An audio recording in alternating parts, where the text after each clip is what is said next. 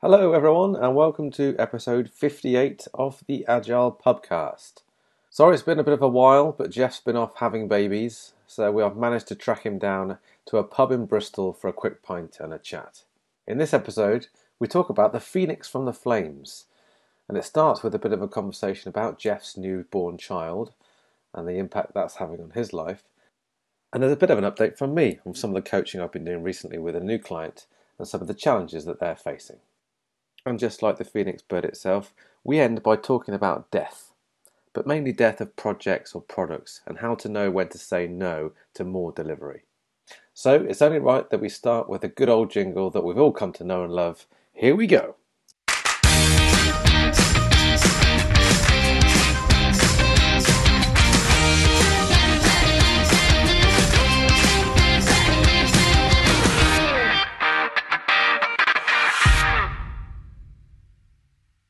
Evening.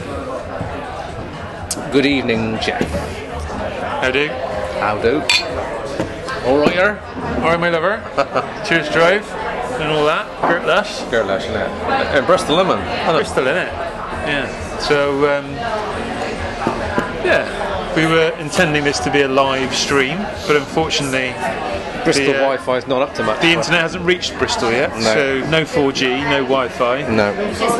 Dreadful. So we're stuck in a pub, just old-fashioned, with a dictaphone. Yeah. So second world problems and all that. Yeah. Nigel's not going to like us for saying it, but right now Bristol sucks. Bristol sucks. Yeah. So anyway, we're in a pub called the Phoenix. Phoenix. Whereabouts in Bristol is it? This is literally by Cabot Circus. Market Square. Yeah. So Market this is area. End of the M32, right at the in the heart of. This is shopping district in Bristol, basically. It is now. It didn't used to be. I can't even remember what used to be here before Cabot Circus. Cabot, John Cabot. Yeah. I think it was just probably grotty houses, I suppose. I can't honestly remember. I'm enamouring myself to Bristol. Good evening, Bristol, if you're listening. All our Bristol followers. Nice to be here. Anyway, they're the Phoenix. Well, is it the Phoenix? Just it's like Phoenix? No, I think it is the Phoenix. Oh no, is it? I'd like to think so, but I can't see the word "the" there. Is there more than one? Is there? Phoenix sounds a bit weird, doesn't it? Mythological part. No, I'm not thinking of griffin. It's not a griffin. What is it? What is a part? What part? Eagle? I'd look, but I've got no internet. Yeah, exactly. So we can't find out.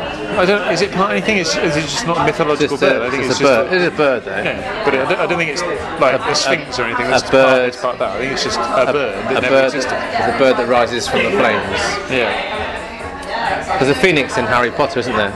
Yes. Order of the Phoenix, and I'm trying to remember the name of the bird, the phoenix that's in the Chamber of Secrets. There's something like Sphinx or something like that. Anyway. Not in the Gryffindor house. No. Does the phoenix die and then come back to life? Yes. Or does the bird? I know it doesn't in Harry Potter, but is that the myth of the phoenix? That it I dies believe and then gets so. reborn, or does it? Check it. Sounds right. I'll go to Dictionary Corner and I'll check. Good luck with that. You fill while I do Talk this. amongst yourselves. Well, I'm drinking a beer from the Bristol Beer Factory. You just made that up. It is. Bristol It's on Brewery. the glass. Oh, it does say Bristol Beer Factory on the back glass. Yeah, you're right. So the Bristol Beer Factory is called Independence. And it's a US style pale ale, apparently, which is pale. Doesn't really have a lot of character, really. No? No. You're not impressed? Not really. I mean, there's nothing bad about it, but it's quite watery. It's probably a good thing, in a way, I suppose. But no, it's not particularly inspiring. It's quite. It doesn't look very attractive. No, it's quite see-through, isn't it? Yeah. It's not the best looking ale I've ever seen. It just. It almost looks like apple squash or something. Well, I was going to say, when we did a pubcast not long ago where I described an alcohol-free beer as beer-flavoured squash. Yeah. And this doesn't taste that different. Right? Slightly warmer. How strong is it? 4.6. So, average. So I've gone for again the same brewery. Is it? Yeah. No, it's not. It is the same brewery. Cotswold Beer Company. It's the same It's as yours. Cotswold. Mine's Bristol Beer Factory. okay. Yours is the Cotswold Brew Company. So this is just I think it's just called Cotswold cider. It's got its own. It's got a fancy glass. It's got its own kind of tankard glass. Which is Glencaird. nice. Glencaird. Well, it's tankard. Oh, right. And yeah, it's not the best pint of cider I've ever had in the world ever either. Bristol's not doing well today, is it? It's not meeting our high standards. Disappointing. But at least the company's good. Yeah. There we go. A phoenix Oh yeah. is a long-lived bird that cyclically regenerates or is otherwise born again. Associated with the sun, a phoenix obtains new life by rising from the ashes of its predecessor. So it isn't reborn as such. If it's a predecessor, it's a different thing, then, isn't it? But it emerges from the ashes of the previous bird. Yeah. But it's a different bird. Yes. Rather than Which the is same very bird. similar to what happens in Harry Potter and the it? Chamber of Secrets, I believe. Yes. Which is a book I've read with my kids.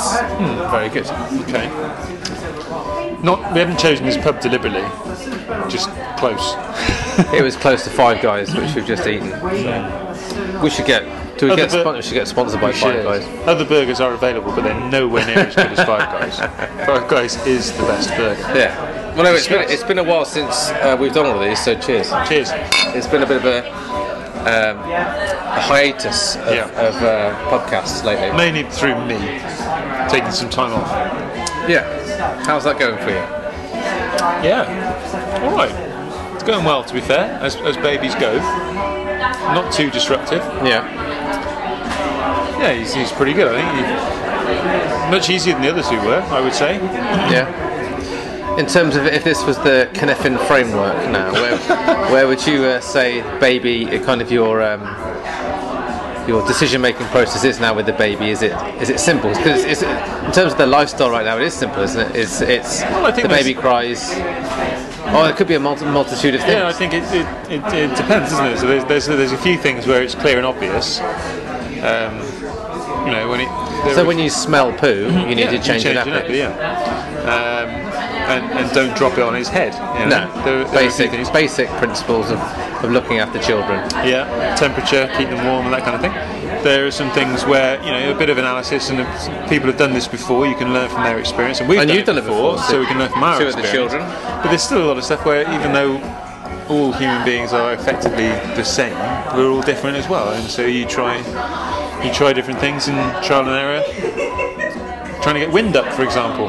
Yes. Lots of different ways that you can do it. Not always going to be successful. You keep trying, and you do more of the stuff that works and less of the stuff that doesn't work. And you don't always know if it's wind that's the problem, Jeff. That's true. Could be something else. They don't. The feedback mechanism isn't great with babies. No. It's not particularly rich forms of feedback. No, it's true. Which isn't helpful. But that'll change. Grayson. Grayson is his name. Yep. Still a bit weird. Well, I'll clink my glass. Cheers, mate. Welcome to the world, Grayson. Is this officially called wetting the baby's head, or have you done that? Are you going to do that? No, let's call it that. Let's call it that. Yeah. What's all that about? I don't know. It was because it's not actually physically getting your baby's head wet. Do you think it was once upon a time? Maybe there is a story behind that, but let's Google that. Jeff, I'll talk while you Google. But obviously now that's synonymous with, it seems to be a celebration.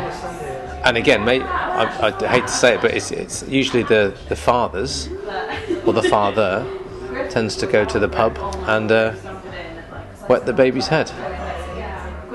The process of celebrating... This is from UrbanDictionary.com, so it must be right. Must be true.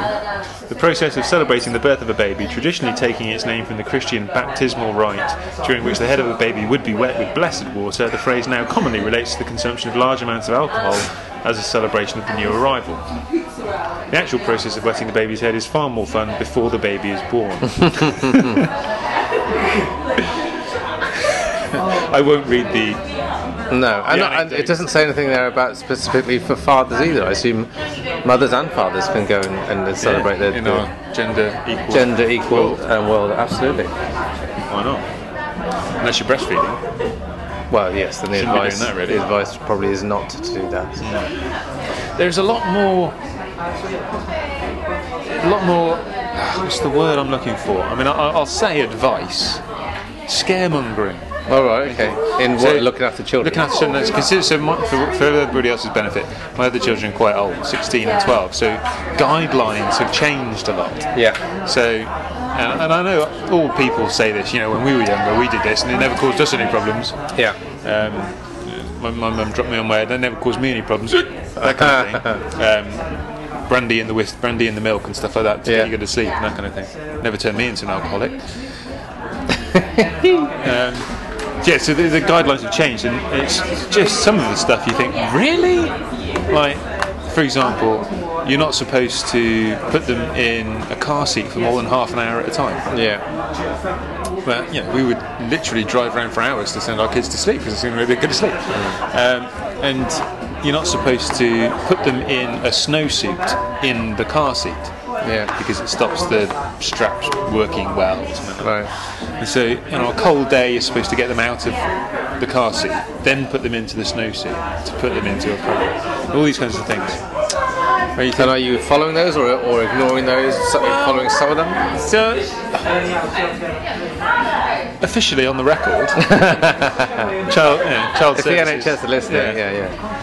But no, I think we take a relatively pragmatic approach to some of it. You think makes sense, but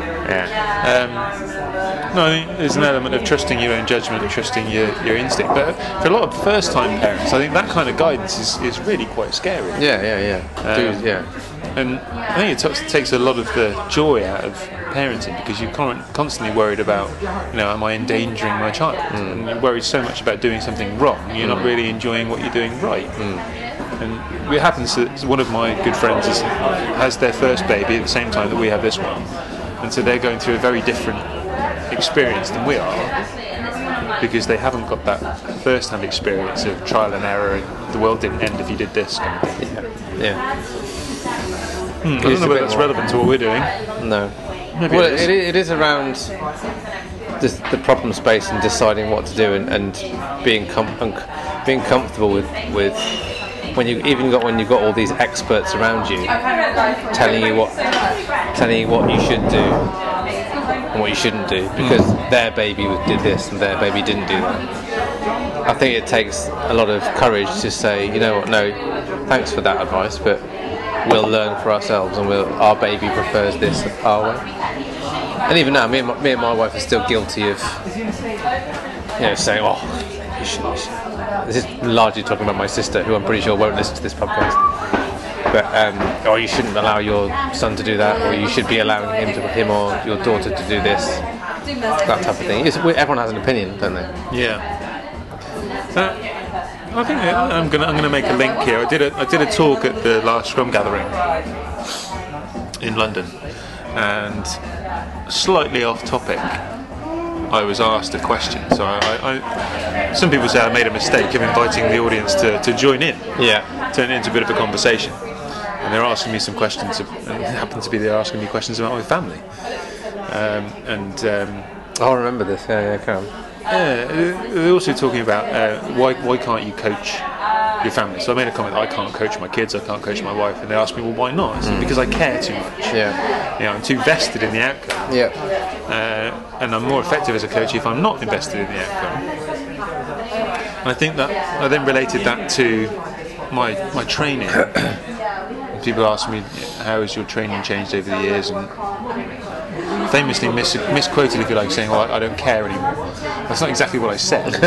I care less I'm less attached to what people leave intending to do. So when I first started teaching Scrum, I wanted people to leave with the intention of doing Scrum. Yeah. Now I want people to leave knowing what Scrum is, knowing how it can be done, and when they should actually make some judgment calls about it. Yeah. I want them to leave with the knowledge that actually they should be not doing Scrum in the long term. Yeah. And so not being attached to the specific outcome. is a big thing. Yeah. I felt there was a link there. Well, you started talking about the talk you did in London about can you coach your kids things also. Yeah. But even when family, it's usually when people come round to visit family and friends, and if they've been there before, or you're having difficulties, it's only, it seems, only polite to show an interest and to. It's very difficult to be neutral, isn't it? In that sense, if it's family and friends. Do you know whether the mother-in-law thing is cross-cultural, or is it just a British thing? What about what? So the mother-in-law gets a bad rep in the UK, doesn't it? I think it might be more a Mother-in-law British. is a lot of jokes. I think it's kind of a British mentality. Maybe. That's one of the reasons why the mother-in-law, I think, got a bad rep, is that they would turn up and tell their daughter what they should Well, didn't do. Ken Schwaber once say this? Doesn't this a Ken? True. About Good memory. Scrum is like your mother-in-law. Yeah. It'll tell you all of your. So maybe it's not a British thing. If it got as far as Boston, I'm sure I heard Ken say that. Yeah, he did. Yeah. It wasn't one of his most popular anecdotes. No, canary in the coal mine or whatever. But he definitely called out a mother-in-law. Because someone turning up and pretending that, well, not necessarily pretending, but believing they know better, and seeing someone that is obviously less experienced than them doing things inefficiently or differently, and butting in. And it's a great way to build up resistance and resentment. And as an agile coach, if you've seen something work somewhere else, it's really tempting to say, "Oh, don't do that. That's not going to work. Do this instead." But it's just going to build resentment, isn't it? But many of these things don't have a simplistic answer. These are complex problems. Babies are very complex problems. Babies are complex little characters that can't give you a lot of feedback. What's new with you, anyway? What's new with me? Getting back into a bit more coaching recently, which is a nice change. It's bringing its own challenges, again around complex problems, but it's nice to get back into some proper meaty coaching. Any interesting stories from that? Not that I can share publicly, I think. Yeah, just yet. We could Anonymise them. No, I think Brexit Telecom. No, because it's not that. But no, I think it's again, it's a fairly. What would be a hypothetical challenge that you might come across if you were to start coaching a new client? Maybe the real lack of kind of understanding at an overall level about what the problem is. So it's interesting to me today because me and Jeff have been doing some advanced product owner training today, and the subject of backlog management and kind of prioritization came up at portfolio level with lots of products, lots of things to prioritize. It surprised me with this coaching this client last week that you can sit a group of, let's say, middle managers down in a room, product owners and delivery managers, scrum masters, and they can insist that there is a problem at the senior level in making decisions and doing too much. Yeah. So there's a lack of prioritization, there's a lack of alignment for multiple teams, too much work in progress. A lot of those kind of things we've heard before. Yeah, I can sit in the same office on the same day. I can sit down with the senior leadership team, C-level execs, heads of delivery management, heads of product, and CEO of the company, and them tell me, okay, then if that's a problem, then we can slow down, we can do less, that we can prioritise. So despite there's a real kind of almost mixed messages and pointing fingers that it's not our problem, it's your problem, even within the same organisation. Even in a relatively small organisation, that's apparent. That there's this kind of them and us culture of it's not my problem, it needs to be solved by someone else. So they're doing too much. Yeah, basically, too many things in motion. What are some of the factors you think contribute to that? lack of clear priority. They just sit and like. Maybe it's not a case of too many things in motion, but a lack of which ones we should do first, and we're trying to spread ourselves too thin. People, too many. I'll say this. I detected also a top-heavy kind of management balance in a lot of these teams at this particular organisation. So are decisions being made by people not close enough necessarily to whether they can be done by people who are actually doing the work? So potentially an imbalance there.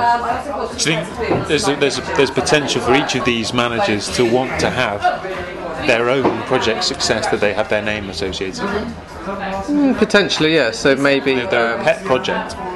Maybe not a pet project, but just incentivised individually rather than as a global group, as an organisation, as a company. Are we being recognised and rewarded for the right things, for the same things? And that stems from just a systemic lack of alignment, really, isn't it? There's a lack of everybody being on the same page, working towards the same goals. I mean, people pleasing generally comes into play here in terms of the difficulty in saying no to a client, to a customer, to anyone, to anybody. I've got this idea. I think there's a couple of other things. I'm going to put a name to it: the magpie effect. I don't know whether that's a thing or not, but if it isn't, it is now. Being Shiny attracted things. to shiny things. Yeah, magpies are. Yeah. Yeah, and Is that a British bird, a magpie? No, that's a. People should understand that, shouldn't they? Yeah. What a magpie looks like, black and white, kind of a big bird. is it big? Yeah, quite big. Yeah. But they're known for stealing shiny things, aren't they? Yeah. But being attracted to that and just picking it up simply because it is shiny, not because it's any use to them. And that's cool, that's sexy, let's try that. And just having too many plates spinning because you can't resist the temptation. Yeah. I think FOMO as well. Yeah. The idea that there's an opportunity there to do something, and if I don't do it, I'll never do it. Yeah, I might miss out on that. And I'd rather have tried it and failed than not tried it. Those things play into it, but I'm not necessarily sure consciously. I don't think people realise that's happening. That they're collecting these shiny things or worried about missing out on things. But it's amazing to me that when I tried, and I'm in a room with these people, I'm coaching this to assess the level of fear that people have on admitting that something can't be done. Yeah. And genuine believing, yet you can sit their bosses in a room and they'll say it's not a problem, we just need to know about it and we can deal with it. Yet, people can attach, maybe overinflate and amplify the potential bad things that can happen. But in effect, it's probably worse to do these things and then fake progress or fake success, because it probably puts you in a worse position, more pain further down that road. Yeah. And that's what, for me, more than ever these days, it seems to completely baffle me as to how that can't be a sustainable way to work. No. Are you guilty of it at all? I think I'm less so now. I think I'm better at it now. What was the turning point for you? I think it's maybe an age thing, and maybe a history thing, that taking too much on gave me a lot of stress. I can remember getting ill, coming down with flu or just generally being under the weather from taking on too much stuff. Overworked, couldn't sleep.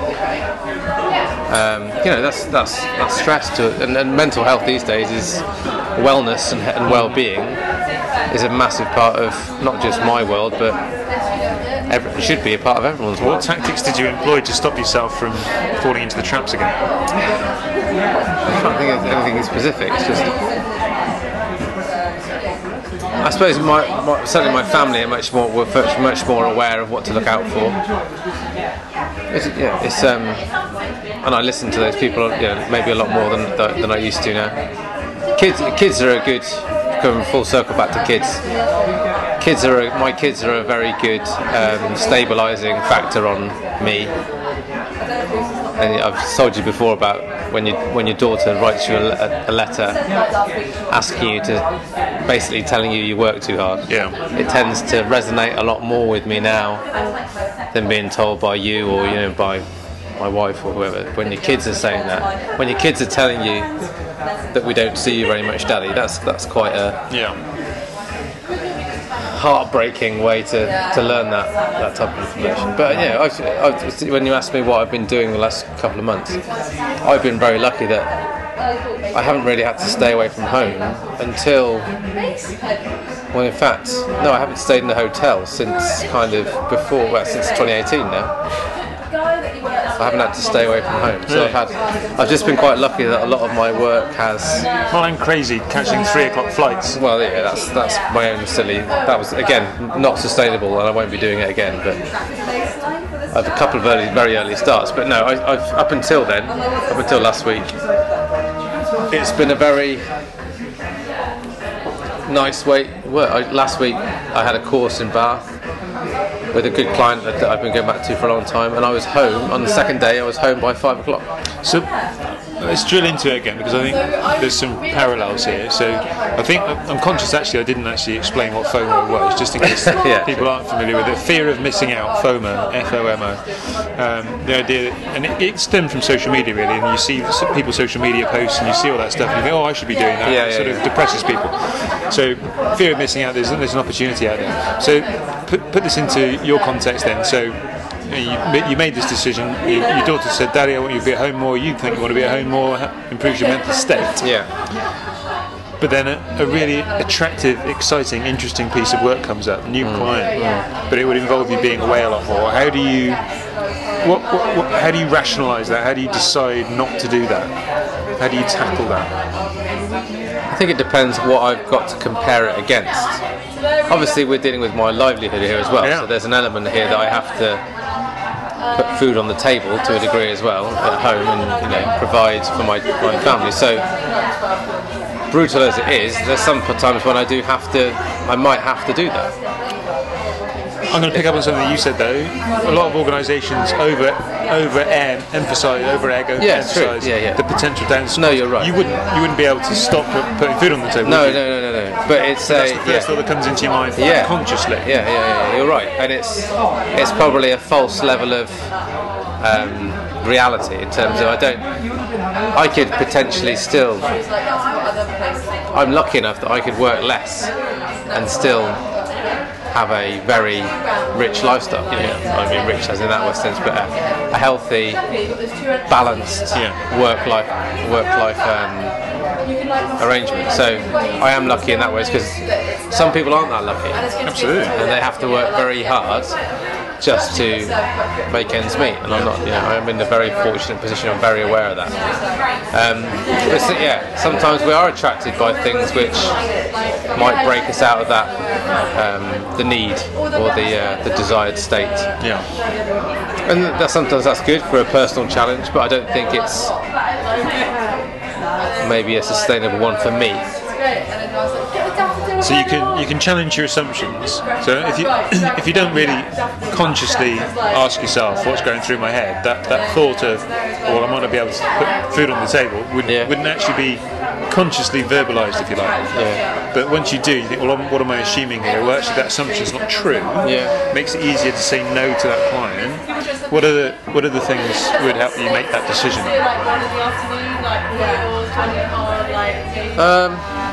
Personal development, I suppose, in terms of staying current and staying kudos.